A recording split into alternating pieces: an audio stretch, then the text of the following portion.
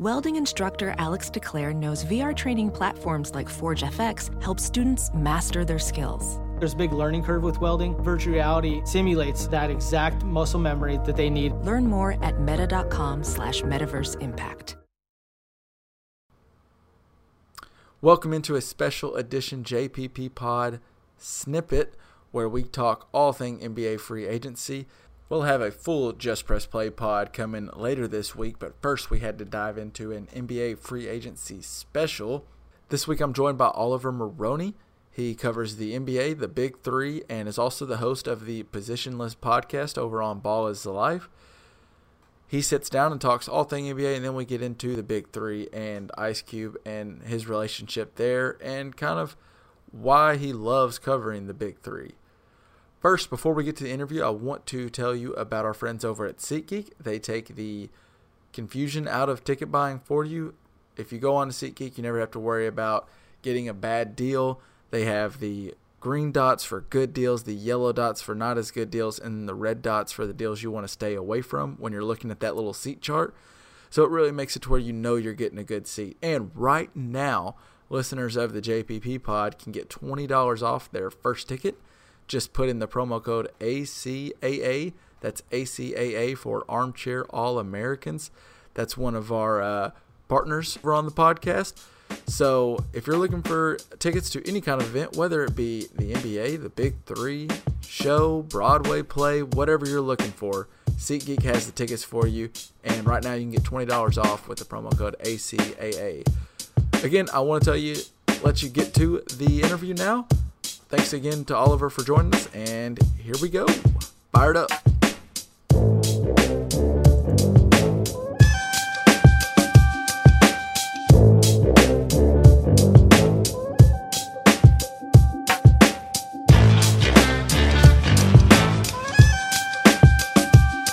Now we have Oliver Maroney joining me from, you work with the Big Three. You have a podcast called Positionless with Ball is Life.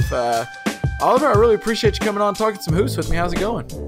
I'm doing well. I'm excited to be on, and thanks for having me. Yeah, I mean, there's a ton coming down NBA-wise. I do want to get talk a little Big Three with you here in a little while because I know you kind of are real plugged in over there. But I guess starting off on the free agency thing, we're recording this right now at 7:15 Central.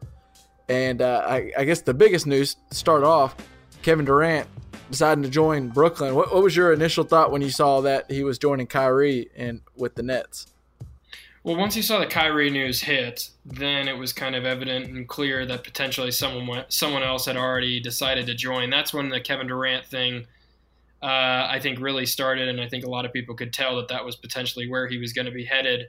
So I'm still surprised. I'm shocked that they got them both, but as I've told a lot of people, I think the Brooklyn Nets put themselves in the best position possible. They have a great training staff, medical staff, coaching staff, front office, hard-nosed, grinded-out kind of players, the type of culture that you want as an organization.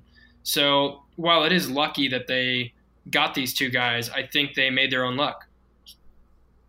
Yeah, I agree with you. It does seem like they've built a culture there in Brooklyn, and it's a good group all the way from the young players they have in the system to the coach and GM. And it seems like from top down through top to the coach, they all seem like they're on the same page. And I think we've long thought, and you kind of, I think, alluded to this, we've long thought Kyrie and KD could join together. And obviously, the thought was in New York with the Knicks. But that's something that the Nets they have that the Knicks didn't, where it's Jim Dolan. It's the Knicks and that crazy front office, and whether everyone's in line. I think at the end of the day, those two chose the certainty of a stable front office and coach over the New York Knicks, which is anything but stable. Do you kind of feel the same way? Yeah, and I think even looking past just the organization, I mean, on top of it, just their treatment of players. I mean, even former players, you're looking at guys like Kristaps Porzingis. What happened there? Why did they just offload him the way they did? What about a guy like Charles Oakley, who they basically kicked out of the Garden and was one of their legends, one of their guys? I think there's I think a lot of players look at that and they sit there and they say to themselves, why would I want to be a part of that situation when the Nets is just right across the river here, in Brooklyn? And it makes that a lot easier for them. I think getting into an organization that understands what they're supposed to do, how they're supposed to be run, has a structure, and that they're going to take care of you is important. And I think players look at that over money, over a lot of other things. And, I think there's a lot of different decision-making factors that go into a free agency decision for a specific player. But I think for both Kyrie and Kevin Durant's sake, you're going to an organization that has the right pieces, that didn't necessarily have that marquee quote-unquote name, and they're going there together to potentially do this while also bringing along DeAndre Jordan, one of their friends. So I think all in all, it's a win all around for them, and it seems like that could be the best place for them to be long-term as well. So I like the idea of it, and I think it makes a lot of sense from that respect. And from the Knicks side of things, take care of your players, and this doesn't happen. And I think that's probably more of the storyline that we've seen in the NBA over the past 5, 6, 7, 8 years. Even the Lakers, people look at them, they're distraught. They've got some dysfunction. Obviously the Magic Johnson thing and all the other things that kind of came about with LeBron coming there last season. But when you look at their track record of taking care of guys, making sure that they're taken care of, they do a pretty good job of that. Kentavious Caldwell-Pope, yeah, and Kobe I think Bryant, that is etc. Right, and I think that is definitely something you're on a good point with that. And that's where I wonder, and maybe you have a thought on this, it seems like this is the umpteenth year ever since it was whatever it was back when LeBron, in 2008 when LeBron chose to go to Miami, we all thought there was a real chance he might go to New York. And ever since then, every time there's a big free agent, we think the Knicks are a possibility because everyone or someone would go play in the Garden. Someone would want to go revive New York and how much of a legend you would be. Do you think we put too much – is it that narrative doesn't seem like it holds any water to the current NBA players. I don't think playing in Madison Square Garden is not near as important as we seem to think from the outside. Would you say that's correct? Yeah, definitely. I mean, look, it's an arena. They play there every night, of course, or they play there for their home games. But I think when you're comparing apples to oranges, the thing that really matters is how an organization is going to take care of you, what money you're getting, how long you're going to be there, who you're going with, the players that you'll be around. And then maybe let's just say, look if it was the Nets and the Clippers, let's just say, both organizations have done it the right way. They have great cultures. They have a foundation that you can build off of, all these different things, all the different stepping stones set up, ready for them. So in that respect, then you look at Brooklyn, then you look at LA, and obviously Kevin Durant, New York is kind of his other home. He likes New York. He likes to be there. Kyrie, same thing. So I think that that's the reason that you see that happen.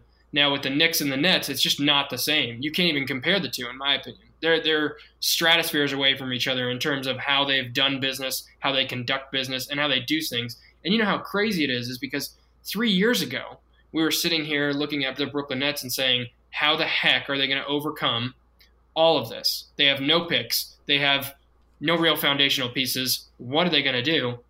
And in 3 short years, they were able to change that.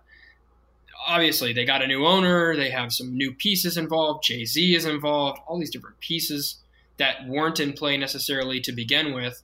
And I think, obviously, you hire a new coach, new executives from top to bottom. That is really the key to success. And it doesn't have to take a long time. And I think that's the Knicks storyline here, is to say, look, don't go after these big marquee free agents until you have a foundation, until you have the right things to sell. And when you do, then you can go after these guys and really start to be players. But until then, you're probably going to be doing what you're doing right now, which is seeing a guy like Julius Randle get almost $20 million a year or whatever it is over 3 years. So I think that for the Knicks, they just need to realize that they can't go after these guys until they have shown and have something that's trustworthy, that's honest, that's there, and I think players do look at that.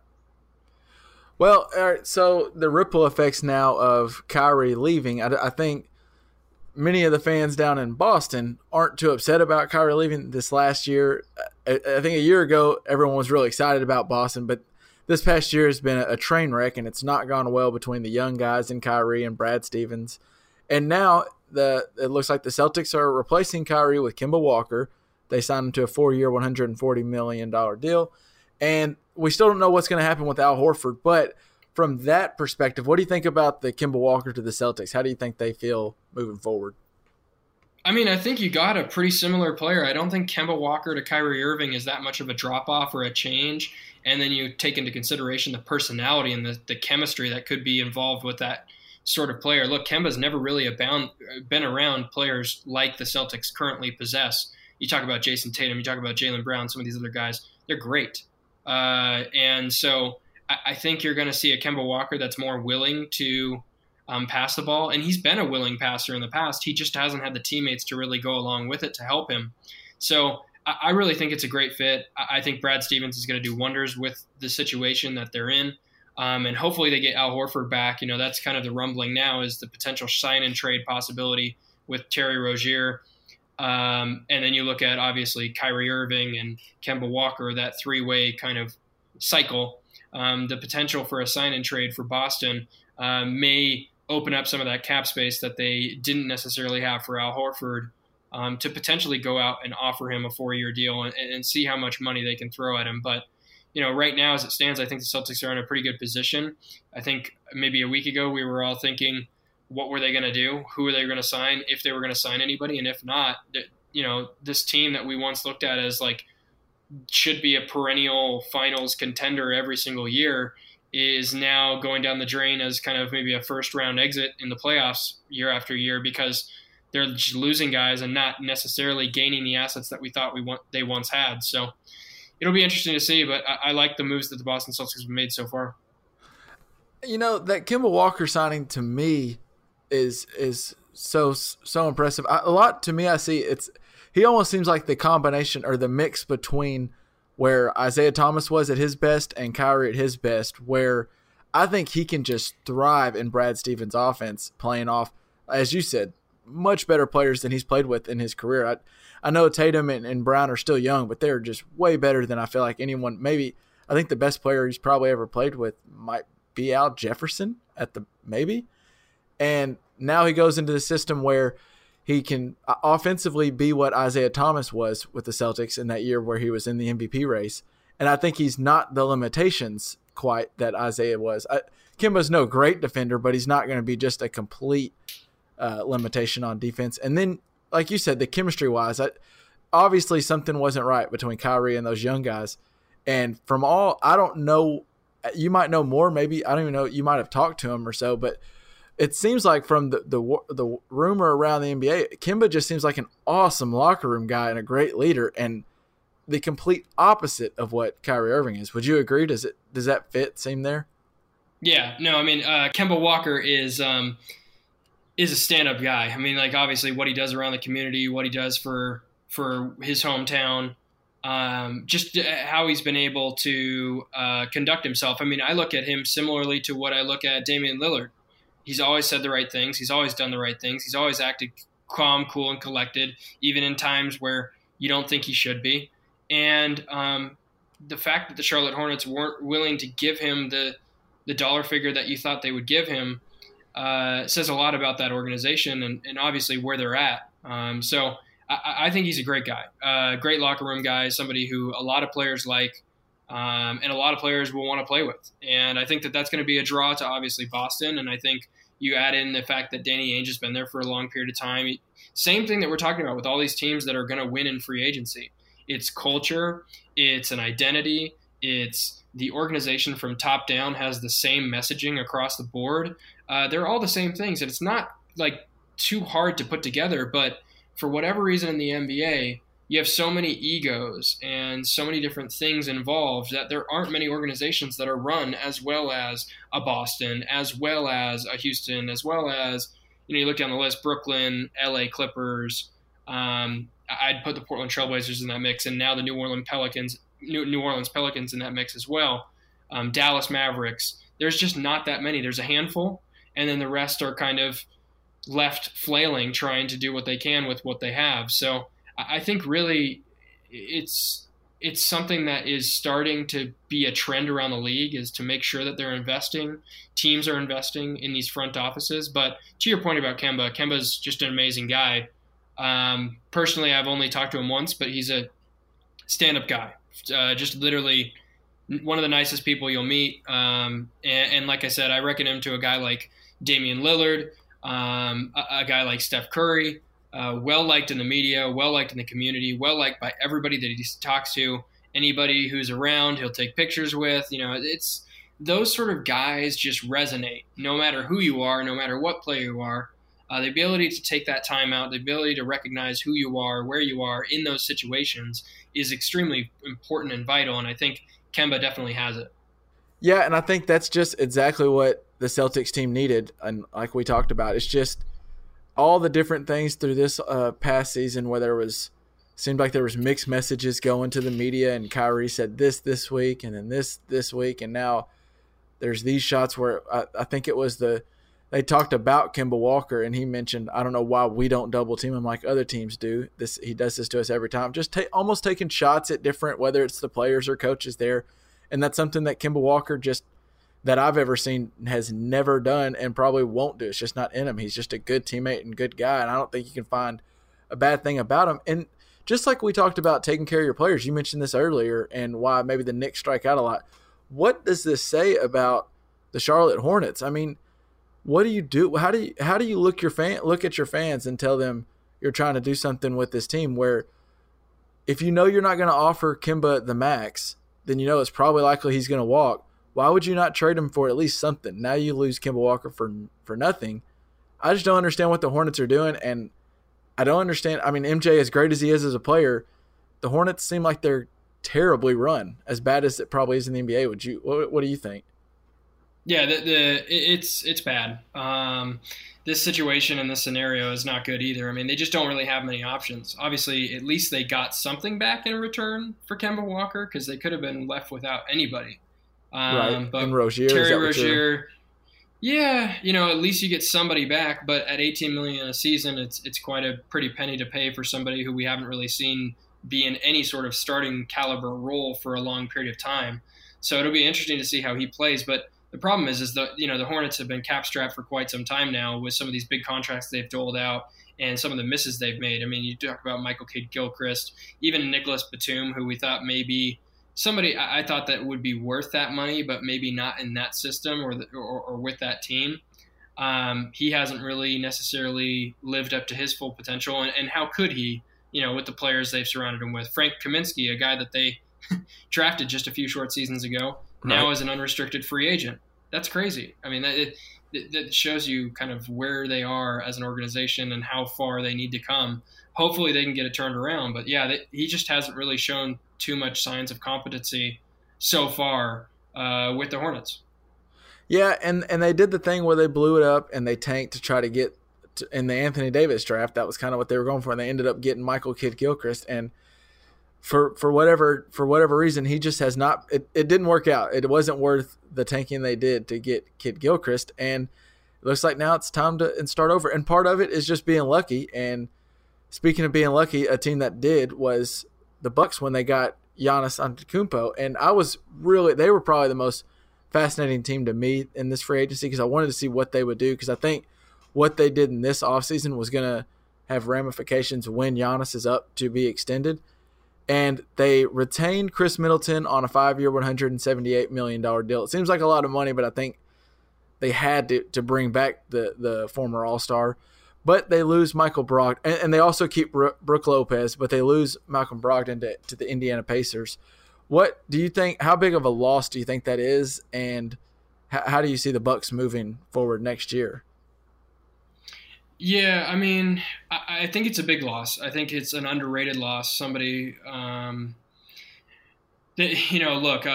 just provides so much to that team, and I think he was a valuable player to that team and their playoff run, and not just their playoff run, but overall just the regular season. Having a guard that can defend as well as he can, and the way that he shot the ball last season, is vital. I mean, you have to have guards in this league that can make shots and also defend, and there's just not many of them that play two ways like of Brogdon. So to lose him, but to still end up with some of these guys, you talk about Brook Lopez, you talk about Chris Middleton coming back, George Hill now coming back, it sounds like as well. So you get those three guys back in the locker room. Hopefully George Hill can play to his full potential with Milwaukee over the next couple of seasons, and maybe they're back to close to what they were last season. And in hopes that, a team like Toronto maybe loses out on Kawhi Leonard to maybe a Lakers or the Clippers, who are still rumored to potentially get him. So maybe that's their hope. Maybe that's the play all along. And if so, I think Milwaukee's in a prime position to be the leaders out east, at least to begin with here in the start of next season. Yeah, and it seems like the big dominoes still left to fall are obviously Kawhi Leonard, as you mentioned, and then there's Jimmy Butler, and then I would say probably D'Angelo Russell. But where do you see the hierarchy? Tobias Harris decided to stay with the Sixers. Who do you see as, I guess, the favorite? Can you pick a favorite right now in the East or some of the top teams? Like, do the Celtics have a real shot at being maybe the favorite in the East if Kawhi were to leave Toronto and Jimmy Butler to leave 76ers? Potentially. I still think the 76ers are going to be really good if they can negotiate a long-term deal with Ben Simmons, Joel Embiid, and then you throw in Tobias Harris in like that third option role instead of a fourth option role. I think that really changes things and changes the dynamic of that team. I think Harris was kind of limited in the way that he was used, and I just hope that coaching staff finds a way to use him more. Hopefully with that contract they do. But I think they're definitely in the running. I think the Milwaukee Bucks is going to be there. I also think the Orlando Magic are a team that we shouldn't necessarily sleep on. They're bringing back a lot of their guys. They just signed another wing in Al-Farouq Aminu, who's a great defender. If they can start putting together some wins in terms of their draft picks, you talk about a guy like Mo Bamba and some of their other younger players. If they can come along and develop, I think they have a pretty good core and they have a lot of depth. And, you saw that in the Eastern Conference, how important depth is to this game, specifically with the Toronto Raptors and Fred VanVleet and what he was able to accomplish, along with some of their other role players. So I think it's vital to have depth. And I think, you look at the Boston Celtics and they've got a lot of it too. They've got Jason Tatum, obviously Jaylen Brown, Kemba Walker, Gordon Hayward finally off of his knee or off of his leg injury and hopefully returning to full strength this next season. So if they retain a guy like Al Horford, I think they should be the favorites just because of what they're returning and what they're adding in a guy like Kemba Walker and potentially getting back to that Boston Celtics kind of identity. So I think they should be up there at the top along with, Toronto, along with, Milwaukee. And then Brooklyn, you have to throw them in the mix just because now they have Kyrie Irving. Obviously you throw in guys like Karis LeVert, Spencer Dinwiddie, some of the other pieces that they have on that team. I think they're going to be really, really good for a long period of time as well. So there's a lot of teams out east now, and I think it's going to be really interesting to see, especially that top 6 to 7 teams, where they lie and where they end up at the end of the season. Yeah, it's interesting. We've gone off a stretch now before Toronto won this past finals where it's been just with Kevin Durant at the Warriors. It's been, all right, we got to wait another year. Every year the league starts, we just assume now we're waiting for the Warriors to win the finals yet again. And now I feel like we're the parity is at an all-time high, at least in recent years. There's a lot of teams I could see on both sides making a run at the finals now, and a team out west that I love the moves they've been doing, and I can't wait to watch them next year, is going to be the Utah Jazz now, trading for Mike Conley and getting Bogdanovich. You actually talked to Mike Conley on your podcast not too long ago, I feel like a month or so ago maybe. Probably a month ago, yeah. What do you think about – I mean, I can't wait to watch Mike Conley in a bigger market, and I think we've lost sight – we forgot about him a little bit after – the Grizzlies fell off after Zach Randolph and that team kind of dissipated. So what do you think about that Bogdanovich hire? I mean, that starting lineup is a very formidable lineup, right? I would pick them to win the NBA championship if it was right today. Really? Right now. Yeah, I would. I think that they're the most complete team in the NBA on paper as it stands right now. And I think a guy like Mike Conley adds just a complete another dimension to this team. I think the fact that people are talking about Mike Conley the way that they do right now kind of bothers me. Obviously he's got this big contract, and I know that a lot of people have kind of labeled him underrated, but I don't think people understand how much he does on the defensive side of the ball to pair with how good he has been offensively the past few seasons. And if you can add that guy, that player, with a guy like Donovan Mitchell, it unlocks a lot of things that the Utah Jazz haven't been able to unlock since Donovan Mitchell was drafted. Because you start thinking about how much of a load that Donovan has had to hold on his shoulders the past couple of seasons, and it's too much for any one player. I don't care who you are, whether you're Kevin Durant, Kawhi Leonard, doesn't matter. Nobody should be able to have that burden offensively. And when you get to the playoffs, defenses start to tighten up, and Donovan Mitchell obviously, he gets neutralized in a sense because of how heavy they lean on him for their offense. So adding a guy like Mike Conley and then Bogdanovich on top of it, I think this team is going to be a serious threat to anybody in the Western Conference and to anybody in the league.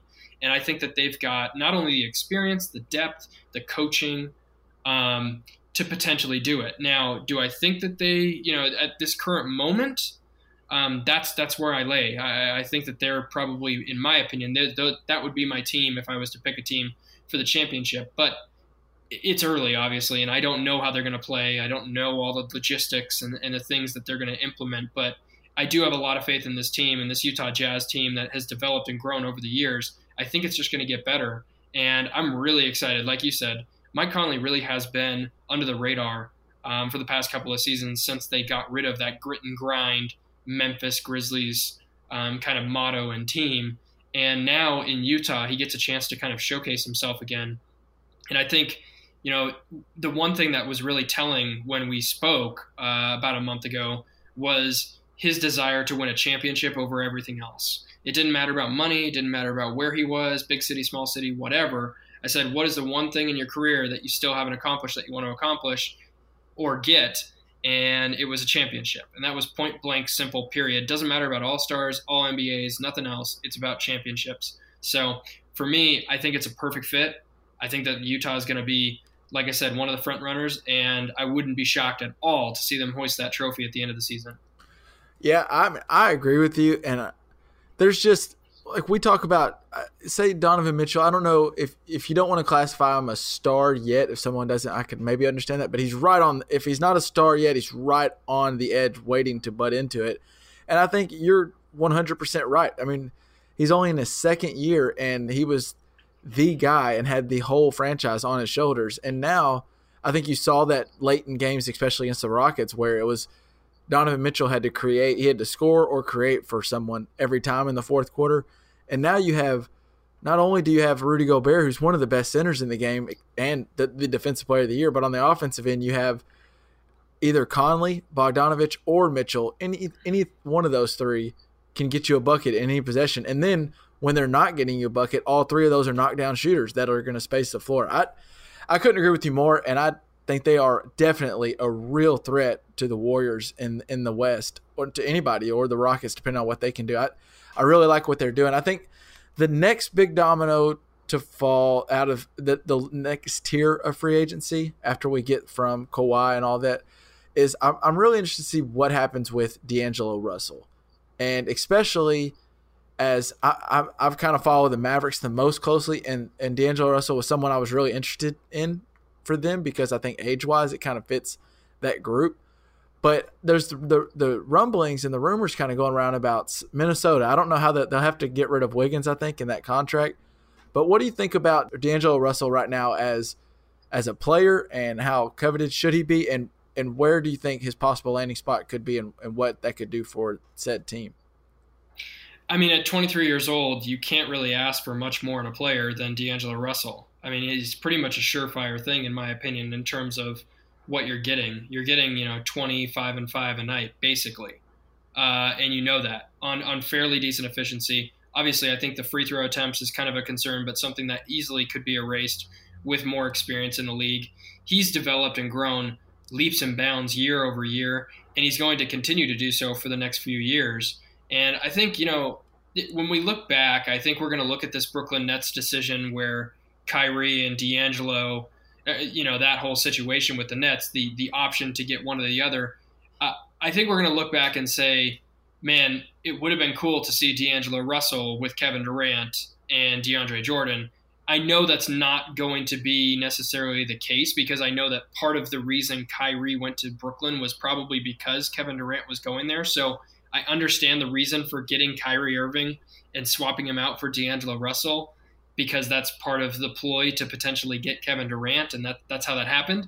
But I think in the long term, when we look back on this, 10, 15, 20 years from now, we'll say, man, I wish we would have gotten to see D'Angelo Russell in the Nets uniform with those guys. But, he is I have had a chance to speak with him multiple times, and one of the most misunderstood, I think, NBA players that I've seen, genuinely cares, wants to win, wants to do well, and for whatever reason it was written off to begin with, with the Lakers and moving forward. And once he got to the Nets, obviously he was given an opportunity and a chance that he wasn't given in LA, and he really, really succeeded in it. And I think that any team going into free agency knows that this is probably the next best guy on the list. And I think, because of his age, he's very valuable in comparison to the rest of these guys on this list. I would put him head and shoulders above basically any other free agent available out there,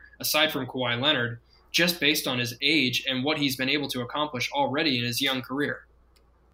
Yeah, I mean, I have to agree with you. I just think that's when, you get Jimmy Butler, sure, that's great, but I don't think Jimmy Butler's getting better at this point in his career. Maybe he still has a year or two at top level, but he's going to start declining. Whereas Russell, we might not even – I mean, he had a great year this past year, was an all-star, and this may just be the start of it. This could be the start of a great career. And I just love watching a guy that has – it seems like they add stuff in the offseason and get better each offseason, and that's something I've noticed with Russell. I was one of the people, like you mentioned, I wrote him off a little bit in that Lakers tenure. I still thought they gave him away for not near enough when they gave him to Brooklyn to get off that Mozgov contract. But he has just impressed me, the growth that he has had as a player. And, yeah, he's 23 years old. You sign him to a 5-year deal. He might not even be in his prime by the time he gets out of that deal, and he'll probably be looking at another max contract. I'm really interested to see where he goes and what kind of impact he'll have on the league as a whole. I wanted to shift gears with you a little bit and talk to you a little bit about the Big Three. And I know you do a lot with the Big Three. You're all over it, and you're writing and covering it and talking about it all the time. And it's a league I don't know if people have followed as closely, but I wanted to mainly just ask you about, I know you sat down and talked with Ice Cube not too long ago, and we've seen more in the NFL and football, all these different leagues, people try to start it up and they just don't last and they flame out. What is it about Ice Cube? It seems like the Big Three, not only has it got better every year, but better people are getting in it, better players. The games are better or more fun to watch. I mean, what is it about the Big Three that's so great, and Ice Cube in general?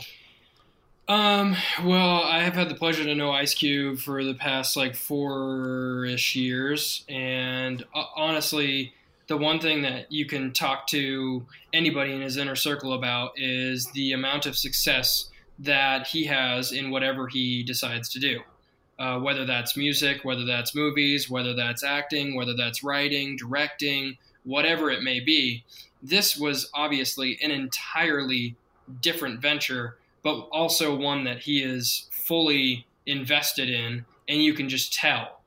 He works nonstop, 24/7. I think the answer that he's given me multiple times is there's just not enough hours in the day to do all the things that he wants to do. But I think what's great about the Big Three is it gives not only players that you thought may have been done in the NBA, but it also gives players that didn't really get that chance or that opportunity fully because of whatever it may be. I mean, you look at a guy like Royce White, there's a lot of mental health questions about him, and I think he's answered those. And, he was basically moved out of the NBA because of some news and discussion and things around him that were false in a sense. And so he's now out to prove himself. And, you look at a lot of these guys. Larry Sanders, the same thing. And so I think, there's a reason. Not only is it, just that, but there are just guys in the league that you just find yourself gravitating towards. There's some nostalgia behind them. A guy like Cuttino Mobley, I grew up watching. Now he's playing in the Big Three. He's still balling out and doing the same things. I think the 3-on-3 setting helps. It makes it a lot more intriguing and interesting.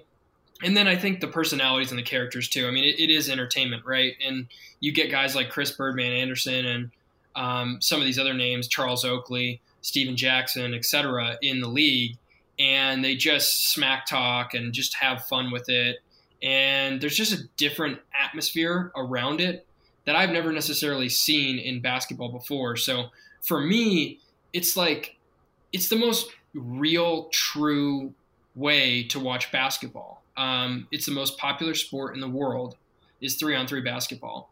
And the most popular way to play basketball is 3-on-3 basketball. And I think that, Ice Cube's capitalized on not only this nostalgia, but just the entertainment value of having these guys in a league where they can ball out, play, have fun, enjoy it, and still have a competitive attitude and nature to it. So this whole league is really, really fun. I call it my extended family because I really enjoy traveling and going to the games and being at the arenas and being with these guys. They're genuinely happy and excited to be a part of it. And that's what makes it so different from a lot of these other startup leagues is all of these players are there to help push the league forward. And they know that and they understand it and they understand their reach and their power to do so. So I think all of it kind of gets combined, but I just love the product that they put on the court. And then not only that, there's just a lot of different innovative things that he's done. I mean, you talk about, for people who haven't seen, you got the 4-point shot.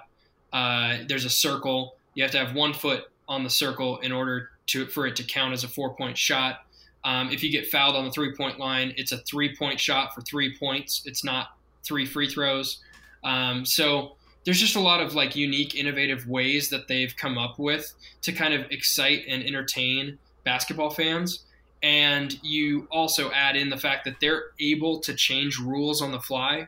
I think I used the reference of season 1. The first week, I think the games were to 60 initially. And then after that first week, they realized that it was just a little bit too long, so they changed it to 50. They can do that. This is their own league. They can change the rules. And I think that's what's great about it, because they're always learning and always trying to grow and develop and make this game the best that it can possibly be. And I think, Ice Cube's just breaking down barriers to make this a worldwide sport and something that can be considered, one of the 4 greatest American sports that we have today. Well, and I think one thing you hit on that has to be a big part of the success of the Big Three is I've heard you mention this a bunch when talking about it, but the family and how close it is to everybody. And that's, you see these other startup leagues, like most recently the AAF in football, where it suspended football operations, and then you see players didn't get paid, and some of the players didn't even get a ride back, like a flight back to their home. It seemed like there was more people in it for the dollar signs and not as much in it for the family and the closeness and the togetherness. And I think the Big Three is the opposite, where, yeah, they want to succeed and they want the dollar signs and the revenue to come in, but it's also just a family where they want each other. They're there for each other, and Ice Cube's there for the players just as much as he's there for the fans, just as much as he's there for the dollar signs on TV. I mean, that's something that's different between this league and the other ones, where they're just trying to cash in, where I think it seems like Ice Cube's created a fun, enjoyable format to go play in and be a part of and watch, I think, too. And that's something that it's unique and it's really cool. I love the Big Three, and I think it continues to grow on me more and more in each year. And this year, it's the most fun for me. I especially being someone who loves the University of Arkansas, I've always loved Joe Johnson. And see Joe Johnson playing in the Big Three. Joe. I love it, and he's tearing it up. The Big Three is just fun, and I think it's cool, and I love what you do with it. And yeah, I couldn't agree with you more. Oliver, I'll let you get out of here on this, but I wanted to real quick. We talked about a couple of the people you mentioned on that you've talked to on your pod, whether it be Ice Cube or Mike Conley or Royce White, and I think most recently, was it Shams? Did you have Shams on? Yeah, Shams Charania, yeah. Shams, yeah, that's correct. Yeah. Yeah, there's always good guests in there. Where can people find your podcast? Well, it's on ballislife.com. You can check out all the episodes there. It's on SoundCloud under the Ball is Life Podcast Network. And just type in Positionless. It's pretty simple. It's one word, Positionless. iTunes, SoundCloud, Stitcher, Google Play, wherever you find your audio and music and whatever else, it'll be there. And we have more great guests coming every week. I've just it's really about storytelling and making sure people understand where people come from and how they got to where they are. It's not necessarily going to be something where it's current topics and news all the time, but with Shams, we touch on a little bit of free agency, but overall, it's really about his story and kind of how he got to where he is. So if you're interested in that sort of thing, check it out. Positionless, all one word, and you can follow, subscribe, however you want to listen to it. And yeah. All right, Oliver, I really appreciate it, and I can't wait to hear your next podcast. And thanks for joining us today. Thanks a lot for having me. All right, I do want to say thank you once again to Oliver Maroney. You can find all of his work over on ballislife.com. He's the host of the Positionless podcast. You can find that on Spotify, Apple Podcasts, Stitcher, Google Play Store, wherever you get your pods. And Oliver also covers and writes about the Big Three. You can find him on Twitter at OMaroneyNBA. I appreciate Oliver sitting down with me, and I hope you guys enjoyed it. By the way, that podcast was brought to you by SeatGeek. If you want to go catch any of those Big Three games, or maybe you want to catch an NBA game or anything, you can go over to SeatGeek.com. And right now, if you put the promo code ACAA in, you can get $20 off your first ticket. That's ACAA for Armchair All-American. SeatGeek makes ticket buying easy. It takes all the hassle out for you. And all you got to do is find the best ticket. All right, thanks, Oliver, and thank you to all for joining us, and I will see you a little later this week for a full JPP Pod episode. Peace.